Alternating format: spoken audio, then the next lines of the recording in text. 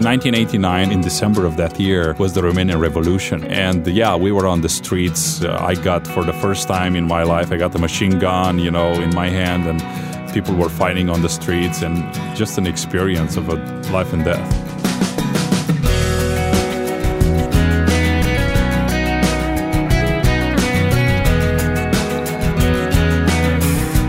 Welcome to this week's edition of First Person. I'm Wayne Shepherd, and today we'll meet a young man who pastors an exciting, growing church in the city of Arad, Romania.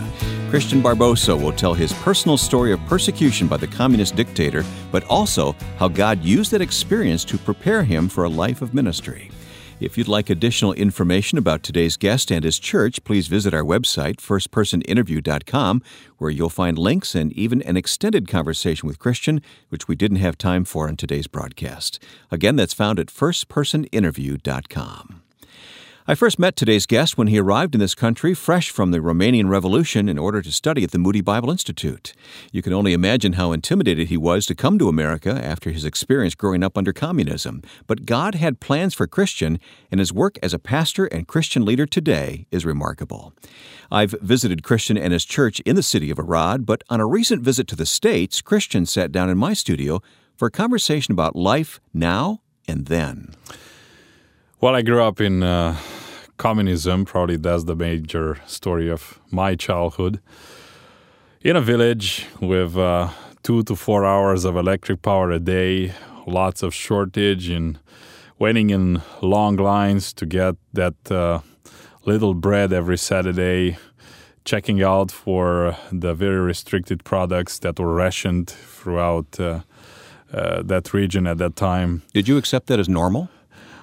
Well, what did I know of anything else? And that was normal. That was normal. And, didn't have anything bad about it because we just didn't know anything better. Mm-hmm. Yeah, so it has been an interesting experience looking back at it, because today, I'm thinking who in the world is going to live like this? So 2 years ago, we've been to Nepal with a mission trip, and we were going back, in my past, and hey, I relived this stuff. Yeah. People still live like that today. Oh, yeah, in many places. And yeah. So when was your awakening, so to speak, and did it coincide with the revolution in Romania? Well, it was very close to the revolution. I came to know the Lord. It was a process, 1985, 1988. My grandfather, from my mother's side, he was a believer, although my parents and the folks around our family didn't want me to really go to church with him or talk about Christ. He's been a quiet, I would say, strong influence in my life. At the same time, my roommate in school, the person that I was assigned to stay in the same desk with him for 4 years in high school, he was the only repenter or evangelical believer, pocăit, in our class. And I was like, there's no way I'm going to stay with this guy, That's what you call evangelicals, repenters? Well, that's right. That's how they call us in Romania then. And praise God, they still call us today. So, yeah. But, the testimony of this guy and his relationship with God, his integrity, it just made me rethink all of my presuppositions and, all the judgments I put upon him. And then in 1988, I went into the mountains. I love to hike, and I was just entranced with the great design of God's creation, and I just couldn't make sense to me that everything would just come out of a mistake. Sounds like the book of Romans. Well, that's basically the verse that stuck to my mind. I met a group of young believers that had a Bible study there, running from all of the secret police that was following them. And one of them was a good friend from the same village, and he came to me and I told him my struggles, and he clearly saw in me that I was moved by something. And he said, well, read Romans 1, 19 and 20. Since the creation of the world, God's invisible attributes have been clearly seen. Mm-hmm. And I'm like, this thing just speaks to whatever I feel right now. So, and to me, that was probably the door opener to consider there might be some truth in the scripture. And from that time on, I start coming closer to the church and, through the back door of creation, coming to the front door of the cross. Mm-hmm. And that was it. So you were a Christian when the revolution happened? Yes, I was a Christian. I was recruited in the Army at the age 18th in 20th of January 1989, the same day I remember when George Bush Sr. was elected as President of the United States. How about that? I know, the same day. And I ended up, was very cold that day. I ended up on a huge platform with hundreds of, new people in there. Conscripts, right? That's right. Young men who were forced into service? Yes, well, everybody was recruited, men of age 18. And I thought I'm going to the Rangers because that's where on my paper was written. But they found out that I'm a Christian. And as usual in Romania, if you're a Christian, especially a repenter, you always got some type of a twist to your story. So, meaning they twisted your life. So they sent me to a militarized labor camp. It's called the Diribau, Munch. Many believers have been there, so I'm not any hero on this. But it was a shocking experience for me because, at the age of 18 to go there, I knew what that means because lots of people coming out of years of being there 2, 3, 4, 5 years, they all came with horrible stories in their life. So you're like a prisoner? Well, it wasn't like a gulag or a prison per se. It was part of the military. But instead of treating you as a normal military unit, they will just send you to do all kinds of dirty jobs.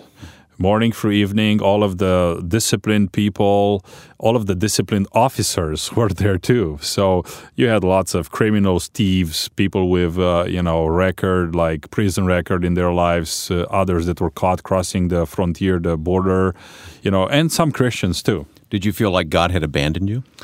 Well, I'm telling you what, that was a major experience in just throwing me into the fire, a furnace. And, God was just incredible. That colleague of mine that shared the same desk with me for 4 years in high school, that was my major, I would say, young person influence in my life.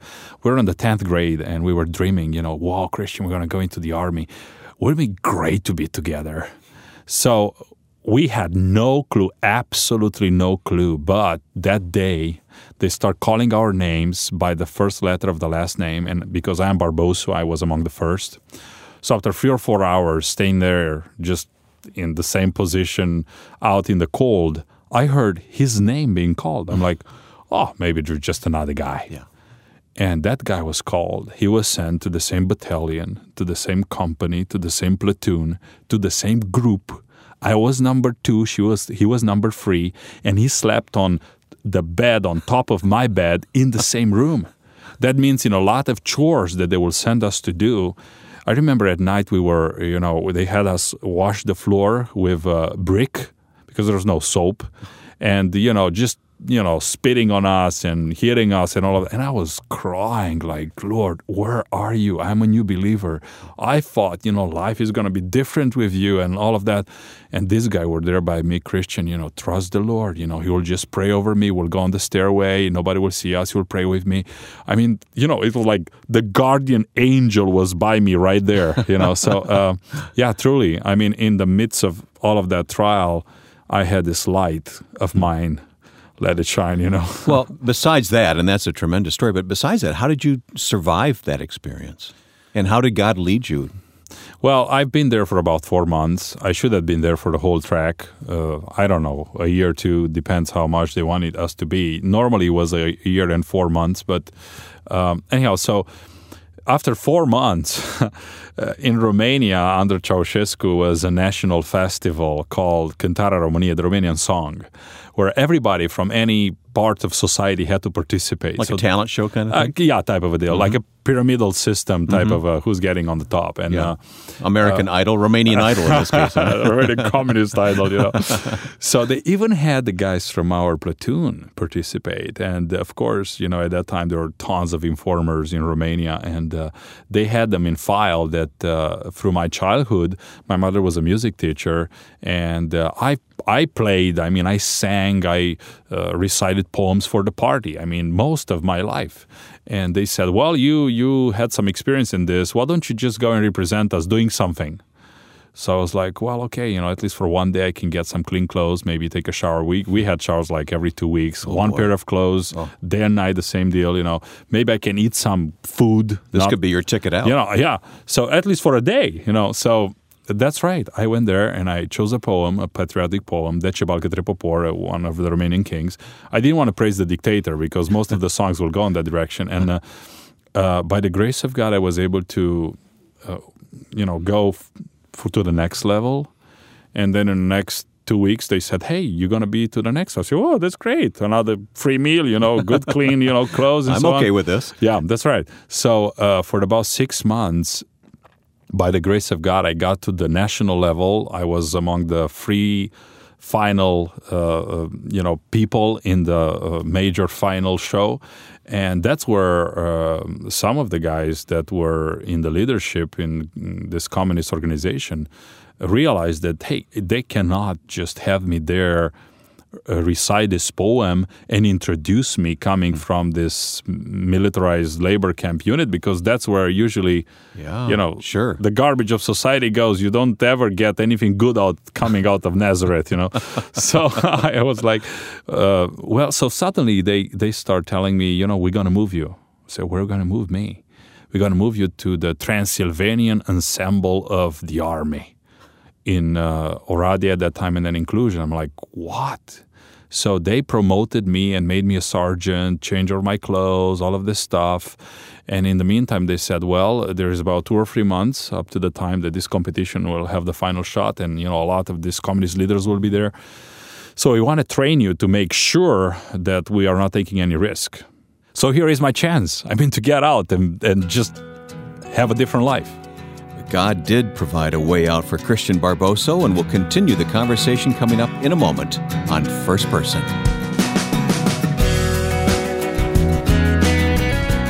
Well, next week is Christmas, and what should we do on Christmas for First Person? Well, how about the stories behind a few of your favorite Christmas carols? And what if we had music from, let's say, Jeff Taylor on accordion and Steve Wick on guitar and John Ketchings on cello? Okay, let's do it. Next time when you join us for First Person, we'll celebrate Christmas together with stories and songs from the audiobook project 101 Hymn Stories. Come, enjoy Christmas with us next time on First Person. Let's get back to the conversation with our Romanian pastor friend, Christian Barboso, on First Person today.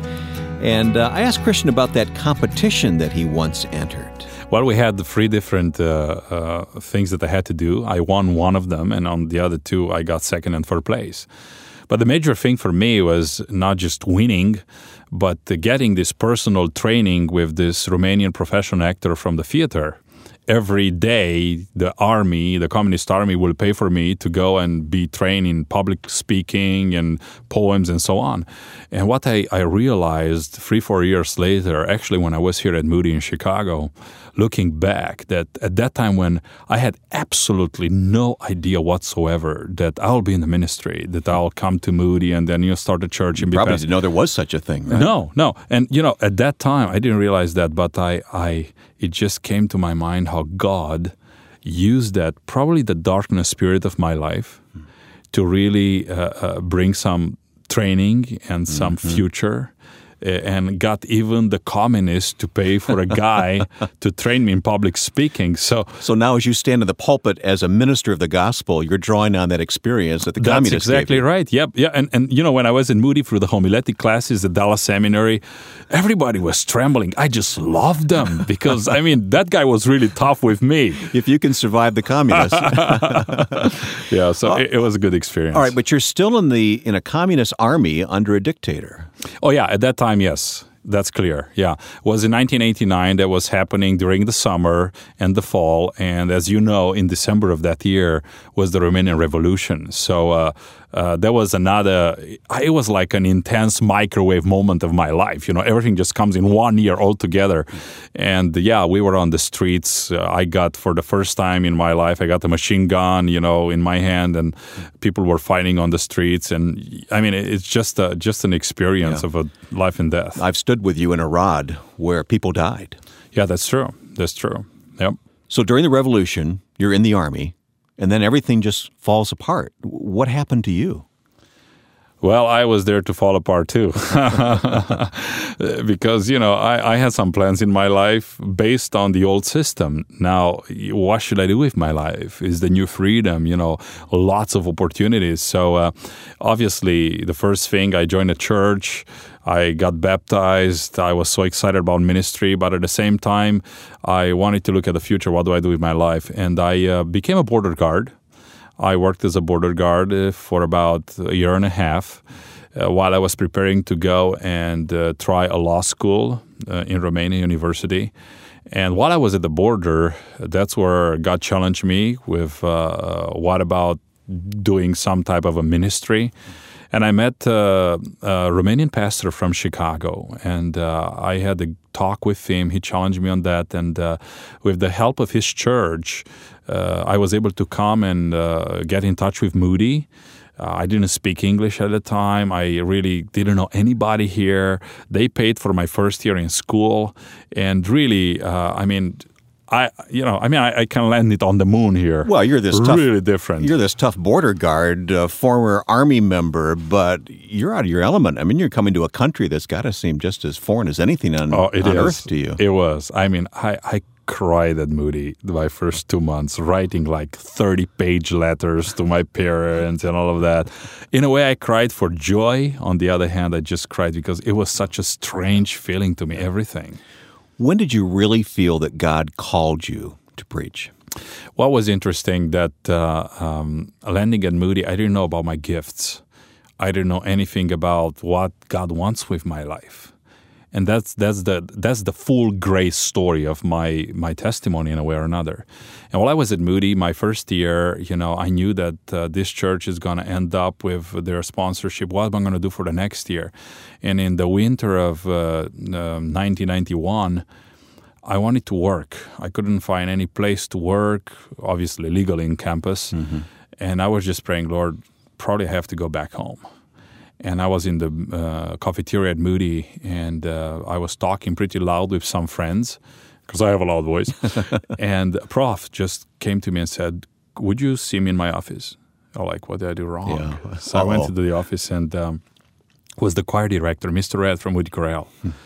He said, can you sing? I said, well, I can sing. Well, sing some songs for me. So I sang some songs, and then he says, look, I'm going to do something that I never do. This guy is a high prof, all that Director stuff. of the Moody Chorale. That's right. Yeah. He said, we have to go on a tour in a week, and my basses are down. They are sick, and I need a bass voice. I said, Prof, Mr. Red, I don't even know English well. I don't memorize the songs. I don't have a tuxedo. I have absolutely no clue. So, you just project your voice loud when I look at you. So that's what I did. I went to that tour.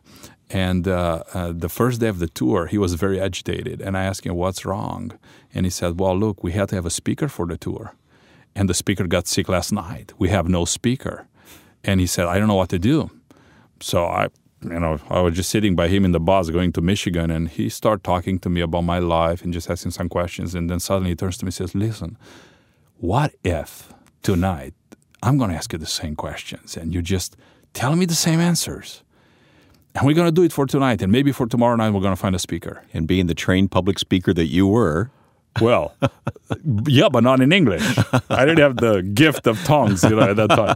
So I, with my broken English, just got in there. And anyhow, so from that time on, basically, for about 2 years, I was the speaker for the Moody Chorale. And that thing just launched my speaking ministry in a way. Because, then Sunday school classes, different churches called me up. And other churches came along and actually supported you so you could stay at Moody. Yeah, that's exactly right. Yeah. Racine Bible Church, some folks there. And then it was just incredible. Yep. But you went on to Dallas Seminary. That's right. And when did Ann come into your life? At the Moody Bridal Institute, of course. I was the president of the international students, and only in the American movies you can say this. She was my secretary. Okay, so I married my secretary too, so we have that in common. So we spent a lot of time together planning all kinds of activities and having good prayer time. And she came from the mission field in Africa for 10 years. She's from France, and she really wanted to be a missionary. And I mean, the Lord just brought her in my life. Okay, the two of you get married. Yes. Does she know you're going to take her back to Romania? Right from the beginning, I had absolutely no discussion. I told her, look, sister, if you want to get serious about this stuff, I'm going back to Romania. You never wavered on that? No. God I called you. I don't know why, because I cannot say that I'm this patriotic type of a guy. But for me, the call was clear. I have to go back to Romania, and that's what I did every summer while I was in the States, and that's where I am now. All right, let's talk about the now. Metanoia. Yes. In 2005. I was at Trinity doing my PhD here in Deerfield, and I had a dream to really start a church that will be strong in the Word, but at the same time relevant to the, I call it post-communist, postmodern generation in Eastern Europe. And really, I was just praying a lot alongside. I was planning and, all of these dreams of mine. And a group of Romanian believers called me up and they said, listen, Christian, we know about your vision, but listen, we are just burning to do something like this. And why don't you just come and join us? I'm like, come on, guys, in the middle of my doctorate studies, I don't have time to... Get back to me later. That's right. Yeah. And so we put 5 months in fasting and prayer. Me, with On here, and they there. And after 5 months, it was so clear I have to be there. So we left in 2005 from here, and it took me 7 years to finish my PhD, but I done, praise God. But in the meantime, we started this church and in Arad, in our city. Why call it Metanoia?